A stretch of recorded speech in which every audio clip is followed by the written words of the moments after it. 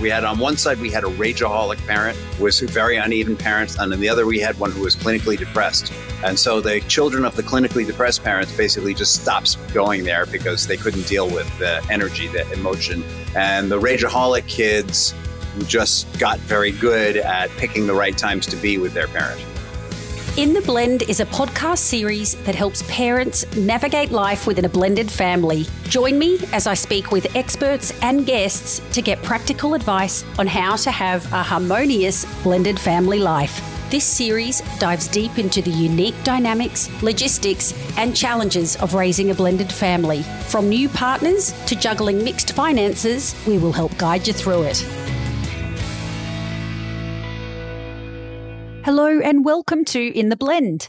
Well, we've got another emotionally charged subject for you this week as we talk all things teenagers and blended families. And if you are raising a teenager, you'll likely know that with this time in life often comes a whole load of new parenting challenges. And if you add blended families into the mix and potentially two different houses and sets of rules, things can get even more challenging. My guest today is Rich Heller, a relationship fitness coach and mediator. He is also a trained parent coordinator, professional certified coach, and is no stranger to conflict, having been divorced and now remarried, as well as being a child of divorce himself. I had the pleasure of speaking on Rich's podcast recently and am very much looking forward to having the chance to interview him today as we cover some of the common challenges blended families face with kids in the teenage years. And importantly, how to ensure you don't forget about your own relationship as a couple in the process as well. Good morning, Rich, and welcome to In the Blend. Thank you, Laura, and good morning to you as well. It's so nice to chat with you again. I had the pleasure of being on Rich's podcast a couple of months back now. And you were awesome. Oh, thank you, Rich. Yeah. Thank you very much. But it's so lovely now to flip the tables and ask you a few questions. Rich, let's start off. We actually haven't tackled teenagers on the show before. So first up, tell us about your family. You know, as a teenager, I used to flip a lot of tables. So when you say, let's flip the table, I was, it's payback time. And I had some teenagers who like to flip tables too. I have my wife and I are debating how many children we actually have. I say 6, she says 5. And that's because we have this 6th spiritual child who started out as our au pair and became our child. You know, and she came to us at a very young age. So I say 6. I'm sticking to my story. And they're all, our youngest is now 20. And so I have no more teenagers in my life, and we are becoming functionally empty nesters. And so, and we were a blended family. We came together with 2 each from our original marriages, and found out very quickly that it's a lot different raising 4 children than 2. And then we had the nerve to go and have another one. And that's how we got our 6th child, the au pair, who came in when she was like 19 to help with this child. And now, 19, she was 19 then, she's 18 years later, she's got her own child. And there's a whole backstory there as to how she and our spiritual granddaughter came to be a part of our family, which is a whole nother podcast. Oh, wow. That is a whole nother podcast. She was a very mature 19, thank God, so we didn't really have to go through teens with her. She was very militant with our youngest child, and our teens, our children went through the whole thing. We had, when we first got married, we had our oldest was 12. And so we got to go through teens with all of them. Wow. So with that experience you've had, Rich, what are some of the common challenges that came up over the years? Well, let's just kind of start with the typical blended family challenges, which is, am I a friend, an enemy, a dad, an uncle? What am I? But always I am, it's my roof. And, the added challenge to that is that your partner has had more years with, I would say, for the most part, this is true, more years with their children than they've had with you. So they've got more background experience and bond with their children in some ways than they do with you. So there's this kind of icky thing of figuring out what your role is. And then there's the fact that if you cross the line, your partner is as likely to land on their kid's side as yours, because, your relationship just hasn't, no matter how well-founded it is, when it comes to children, we're all very feral. That can be the case. Yeah. And Rich, with teenagers, were you a blended family when all children were going through the teenage years? At what point did you become a blended family? Yeah, so the oldest was 12, going on 13 when we first got married, and so he led off, and he was totally madly rebellious. I mean, insanely rebellious. This is a young man who 3 months before high school graduation decided to drop out of school. Like, what the hell? Why not?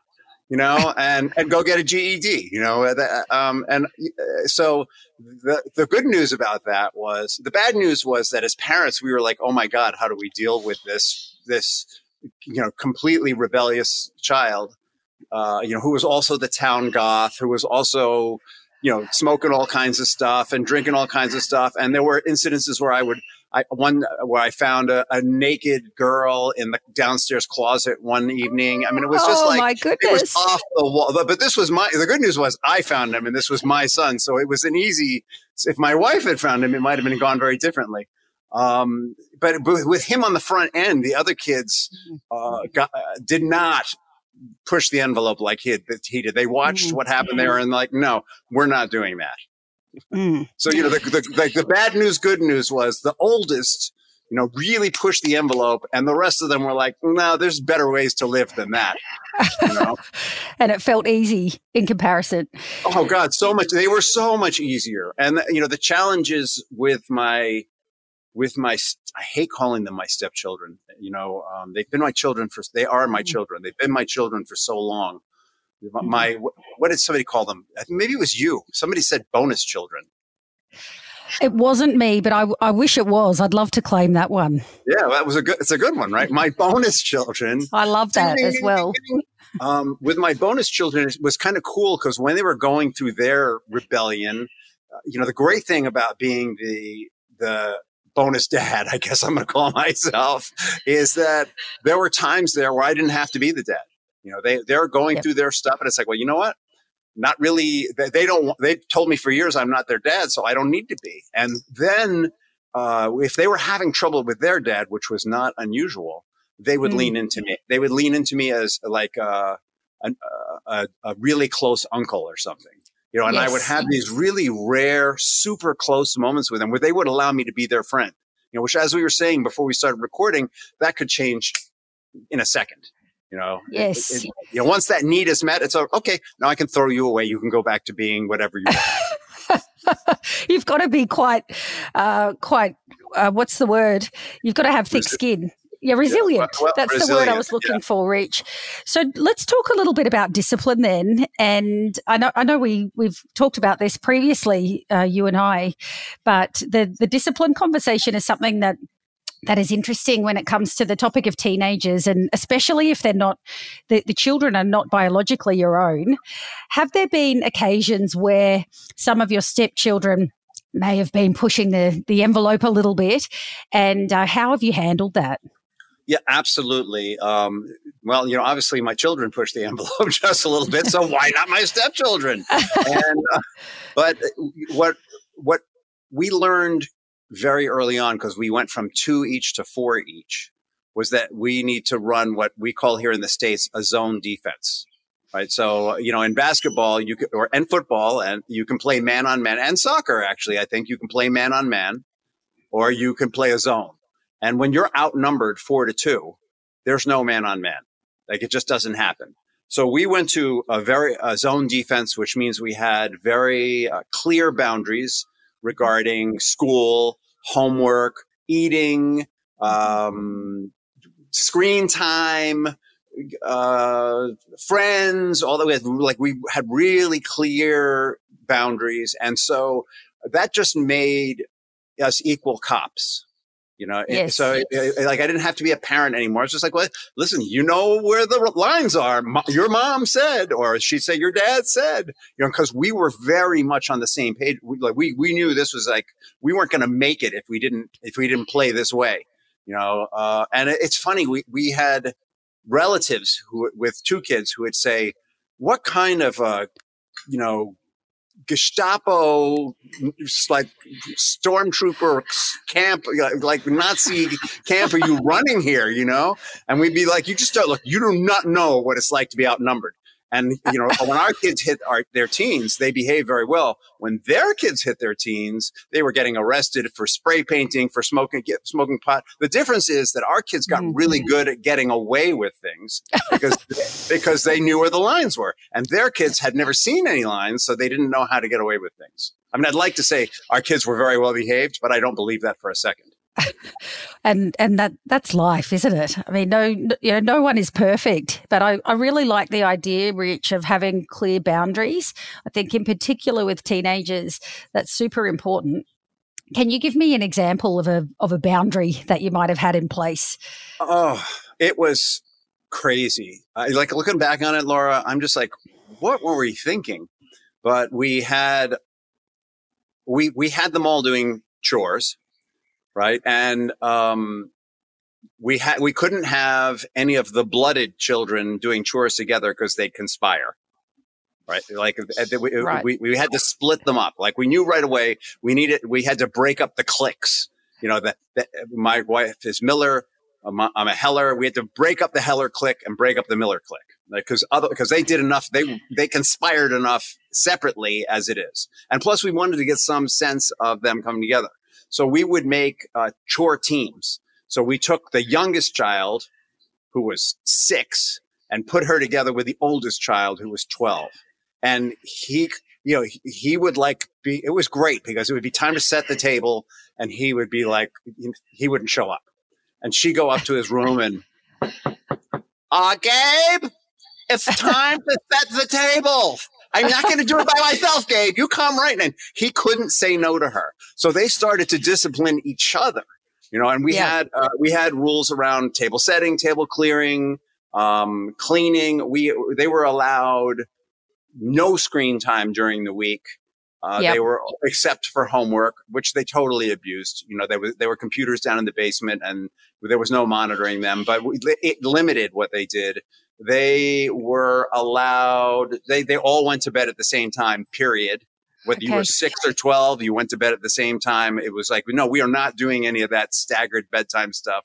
You are all, right or wrong, that's how we did. Now, the truth is the 6-year-old would fall asleep early and the 12-year-old would stay up later listening to tapes and stuff in bed in his room quietly. But it was very clear.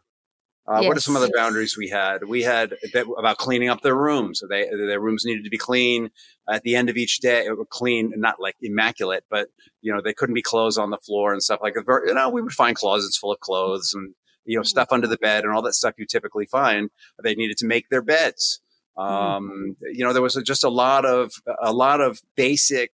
Look, this is how you live life, and there's too many of us for us to do it for you. I love that idea of mixing up the family unit, and that example you gave of the dishes having someone from the Miller team and someone from the Heller team joining forces, I think is a really nice idea. And something I'm curious about is the communication aspect of some of the boundaries. And it sounds like you did incredibly well with the realm of boundaries that you had amongst the 4 kids, and it was all very clear. What are some of the ways that you're able to effectively communicate those boundaries and have those boundaries accepted, especially as they're coming into the teenage years where they might be a little bit more naturally rebellious? Yeah. Look, this is all such cheesy stuff. I'm going to tell you, we had a chore chart and we gave them gold stars. I kid you not. And They didn't, honestly, I don't think they cared that much about the Gold Stars, but it did let us know that stuff was getting done. Well, the 6-year-old cared about the Gold Stars. She was really deep into the Gold Stars. The rest of them, not so much, and we, at one point, well, when we had our child together, we were, at that point, we were like 14, 11, 10, and 8 were the ages of the other children. And we were like, we got to get some help here. With and a newborn. We brought in an au pair, not the au pair, not the magic au pair, but we brought in an au pair. And the au pair was totally bought into the chore chart, and she took over. Right. It's like, so if you can get an outsider to come in and take over, that's even better. Then you are you're no longer the bad guy. But we were still the enforcers. We were still the bad cops in the end. I mean, if they weren't participating, she would come to us and we'd be like, oh, okay, Gabe. It was always Gabe. You need to come in and we need to talk to you, and I think incentives is an interesting one as well, in particular with teenagers. And we've experimented with a reward chart at various times over the years as well. Has pocket money ever been something that you've used as an incentive to help in the teenage years? We didn't. We just gave them money. We didn't want to connect punishment and reward to money in particular, because there were lessons we wanted to teach them about money, about saving it, about spending it. And we wanted them to have that experience. And we were concerned that it would get overly competitive. And it's interesting. I recently had someone on my podcast who was teaching me about, what did she call it? Oh my God. I just threw away the notes too. It's all about parenting without reward and punishment. Okay. It'll come to me, but okay. I've ordered the book because I want to know more. But it's this whole idea of just talking, being very authoritarian with your children, I think is the one where you explain to them why you want them to be a certain way and what the guidelines are and what the reasoning is behind it. And then when they cross a line, well, Laura, why did you cross that line? Well, what did you get out of it? What did you not get out of it? Here's, what could be a benefit of doing it? And you stay very rational with them. And I think fortunately we operated a lot like that anyway, but mainly because there was too many of them for us to be punishing them all the time. Like we just, when kids are grounded, then they've all got different, you got to keep track of that mess, That's a whole job, a full-time job in itself, keeping on top of that. And honestly, for the most part, they were very good. Meaning they were good at not getting caught, is my belief. We never found any evidence of drug use, but I'm certain there was. It's a freaking United States of America, and we lived in New York, which is like the epicenter of teen, drug use. And our town, there was had a reputation for teens drinking and smoking pot, and so I'm sure all that went on. But they were very careful about it, and I think they were careful about it because they knew it was important to maintain. They knew that the balance of the family needed to be maintained. They had other parents who were not so great in their lives, and they wanted to maintain. They knew that even though they were in a step situation, it kicked the crap out of what was going on in those other households. Okay, and to that point, I'm curious to know whether you had to have alignment with the other co-parents in the other households during the teenage years. It's easier said than done. We were parallel parenting with them. We established our household and our guidelines and our values and our metrics. And the assumption always was that they would figure out what was working in their lives. We had on one side, we had a rageaholic parent who was a very uneven parent. And on the other, we had one who was clinically depressed. And so the children of the clinically depressed parents basically just stopped going there because they couldn't deal with the energy, the emotion. And the rageaholic kids just got very good at picking the right times to be with their parent. Did the schedule change over the years then as the kids got older? Yeah, I mean, they got to stay up later. They got to stay out later. There were curfews. That went from you're going to bed at 8:30 to you're going to bed at 9 to you need to be home by 10. Is when you get into the final years, and then even I think home by 11. And then here's the best part: is by the time our youngest became a teenager and the rest of them were out in the world, we didn't have to run a zone defense anymore. And so she got privileges no one ever got. She could stay out till 1 a.m. and the other kids would be like, what? Like, what do you mean she gets to stay out? At this point, they're working, right? They're in college. They're working. What do you mean she gets to stay out till 1 a.m? We never got to stay out till 1 a.m. It's like, yeah, well, it's because we couldn't stay out for all 4 of you, but we could stay out for 1. You just need to understand that we needed to do things for us. It wasn't all for you. There were boundaries. If you're waiting up for 3 kids, 4 kids, 4 kids at 1 till 1, or even 2 kids, till 1 a.m, that's a lot as you're aging. But 1 child once a week, no problem. Walk in the park. Oh, definitely.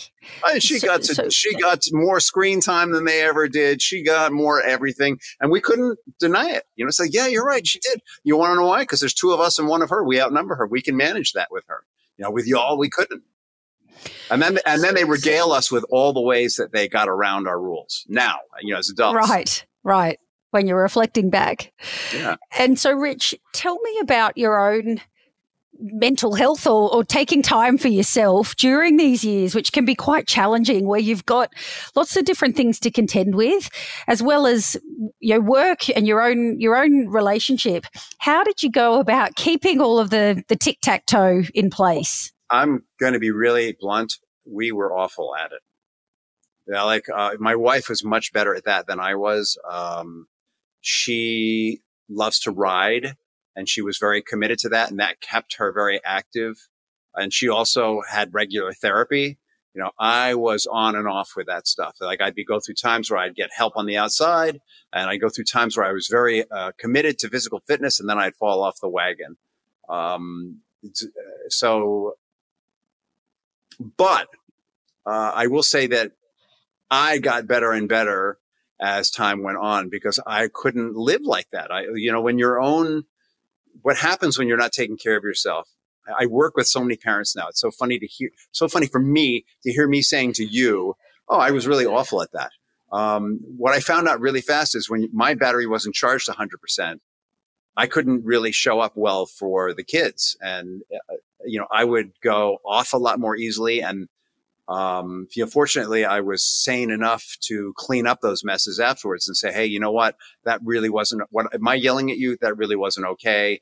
I'm not really upset with you, and clean it up. But still, they had to put up with that nonsense until I figured out that I needed to exercise, that I needed to talk to other people, that I needed time on my knees, with my higher power on a regular basis, that I needed to read spiritual documents that would help me stay values centered. Until I figured all that stuff out, they dealt with a lot of up and down. And Catherine, God bless her, really carried us through my ups and downs. And Rich, tell me about your relationship with Catherine as well during that period, and how you were able to make time for each other, because that's something else you've got to be mindful of as well. I think that we did what everybody does, and. It's kind of sad, but it's kind of true. And maybe it's just important. Maybe it's not even sad. Maybe this is just how relationships go. But, we met while we were both getting divorced, and there was chemistry, but I was like, no, we're not doing this. I'm not going to be that guy that you leave your husband for. Like my dad was that guy. I'm not going to be that guy, and then when she got that all straight, we started dating. And formally, meaning we allowed ourselves to be physical. That's probably the best way to put it, because there was we were talking and there was hanging out, but there was no physicality happening. And, we got very close very quickly. Did that, that the in love thing after you've been in a really crappy abusive relationship is up like 16 points. You're like, oh my God, finally someone who's, who's not a rageaholic or not depressed, and who hears me and is really there for me, right? So we had this intense in love period. We got together, blended the families, and then a year or 2 years into it, had another child. And all of a sudden, we were right where everybody is, like, oh my God, we're totally overwhelmed. How do we do this? Our intimacy's blown, sex, forget about it. That wasn't my attitude, but that was kind of, she was like, hey, I've just remembered what sex leads to. We're not going to do much of that for a while, like the whole thing was off kilter. And we kind of went into what I call parallel lives syndrome. That was a very long-winded way of saying we entered into this place where we got focused on our individual lives for a while there, and we kind of drifted apart, with the kids being our central focus, and a lot of petty resentment, probably on both sides, but I'm just going to own mine. A lot of snarky sarcasm and like all the stuff we never wanted to have in a marriage was again, and the truth is that as much as we'd both like to blame those other people for those marriages being crappy, everything that we brought to those marriages that was crappy, we brought to this one, and we had to heal all that together. We didn't have to. We could have just blown the whole thing up like 70% of people who get married for the second time. I want to tell you that we were perfect partners and we were in each other's court. Well, we were really good parents. We weren't great partners for a while there.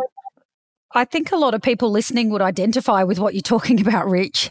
I think in your situation, you've both had children from previous marriages. I know personally what it's like when you bring new blended children into the mix in that family unit, and it changes the dynamics all over again. And there's a lot to juggle all the time. So, I think everything you've described is pretty normal. And with reflection, it's always interesting to look back over the years and reflect on the journey and how things have changed. I want to speak to this, if that's okay. Because this is what I do, is I help people repair that thing that we're talking about, the parallel lives, or maybe they're even hostile. Maybe it's beyond a little snarky. We were snarky and sarcastic and clever, which is the worst. You're kind of emotionally gutting each other in little ways, but pretending, it's okay. Really, it's a lot worse than open warfare, because at least with open warfare, you know what's going on. But that's no way to live. And what I want to report here is that it's pretty unusual that both people get it, that something's wrong. So, usually what happens is one person wakes up and says, wow, this is not good, what we're doing. And this is not this person who I'm being nasty and mean to, this is not the person I fell in love with.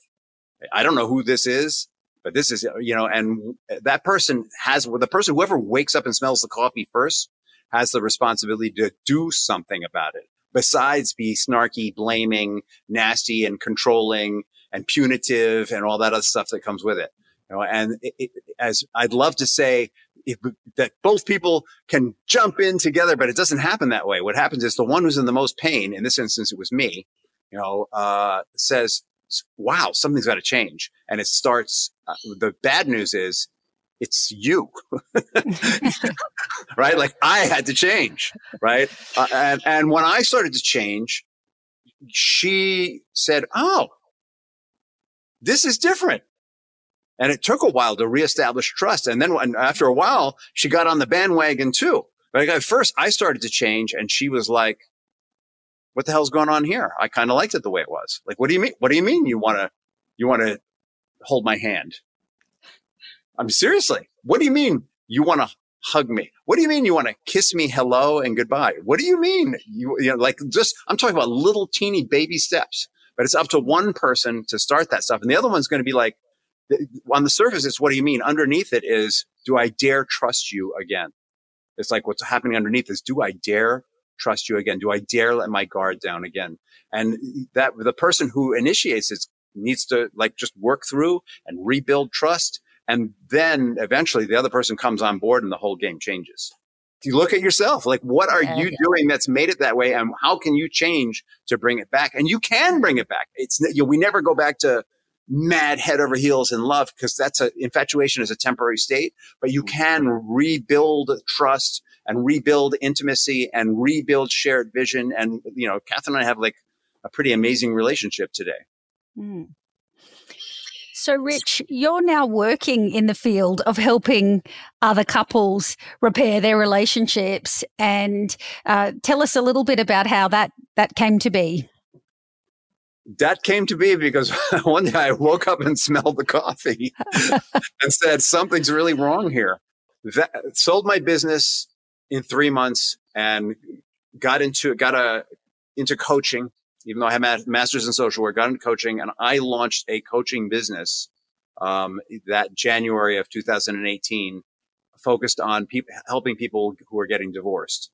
And I'm working on my marriage, focused on people getting divorced. And no, we didn't go into business together. And that didn't happen. And then I started getting into couples work. And as I got into couples work, I started really working on our marriage. And then now I'm on the other end of the couples work. I've realized that people are starting to come to me when they're at this phase of, oh my God, something's wrong with my marriage. And I'm not sure that he or she wants to work on it with me. So now they come to me for like, what do I do? And that's why I say it's on one person, and it takes time to enroll the other person usually to come in. And I've got mad programs. What we have that's unique here is we have this mental and emotional release process, or it's called timeline therapy, which helps people to let go of their triggers and their baggage really fast. I used to work with people, 12-week program. It would take them 12 weeks to learn to work around their triggers. Oh my God, I'm triggered. Laura, I'm going to take a time out. We can talk when I'm feeling better. I'll come back to you in an hour. And now we can help them just let go of rewire the trigger altogether in a very long 8 to 10 hour session. It's phenomenal. Interesting. Yeah. Oh, Rich, well, it's been such a pleasure chatting with you. I feel like we've covered a lot today, teenagers and then a nice transition into a whole raft of relationship topics. So thank you so much for sharing your words of wisdom and your background with us today. Rich, lastly, where can people go to find you and connect with you? I don't want to go. I like talking to you. You're like my new bestie. Where can people go? They can go to richinrelationship.com, RICHINRELATIONSHIP.com, or you can find me on Facebook, at hashtag Rich in Relationship, or in LinkedIn or Instagram. It's all hashtag Rich in Relationship. Any TikTok, Pinterest, we're on everything. Fantastic. Thanks for listening to the In the Blend podcast. The show notes for this episode are available at intheblend.com.au. And if you like what you heard, be sure to subscribe and please rate and review in your podcasting app. You can also follow me on Facebook, Instagram, and LinkedIn.